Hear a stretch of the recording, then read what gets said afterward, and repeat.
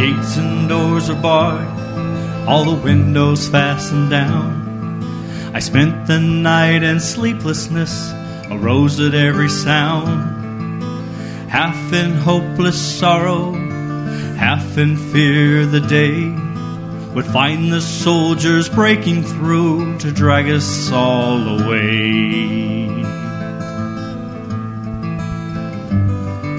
Well, just before the sunrise, I heard something at the wall.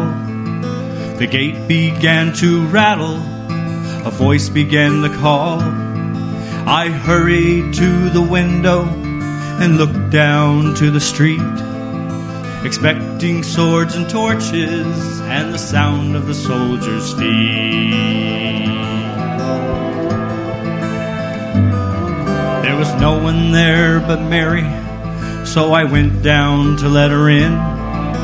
John stood there beside me as she told us where she'd been.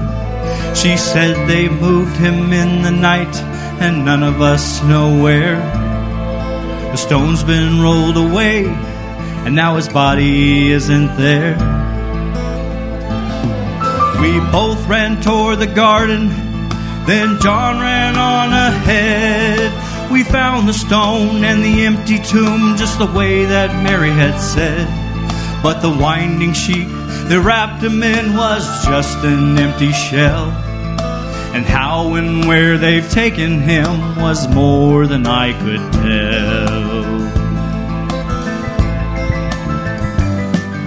Well, something strange had happened there, just what I did not know.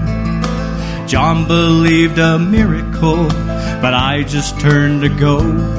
Circumstance and speculation couldn't lift me very high, as I'd seen them crucify him, and then I saw him die. Well, back inside the house again, the guilt and anguish came, and everything I promised him just added to my shame. When at last it came to choices, I denied I knew his name. Even if he were alive, it wouldn't be the same.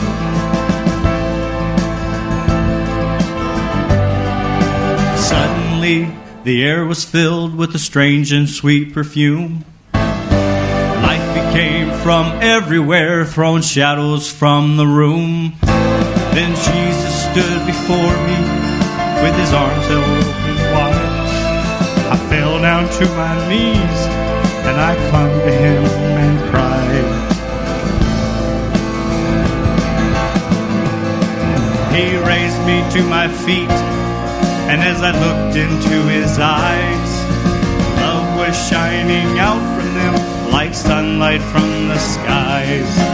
Guilt in my confusion disappeared in sweet release. Every fear I ever had just melted into sweet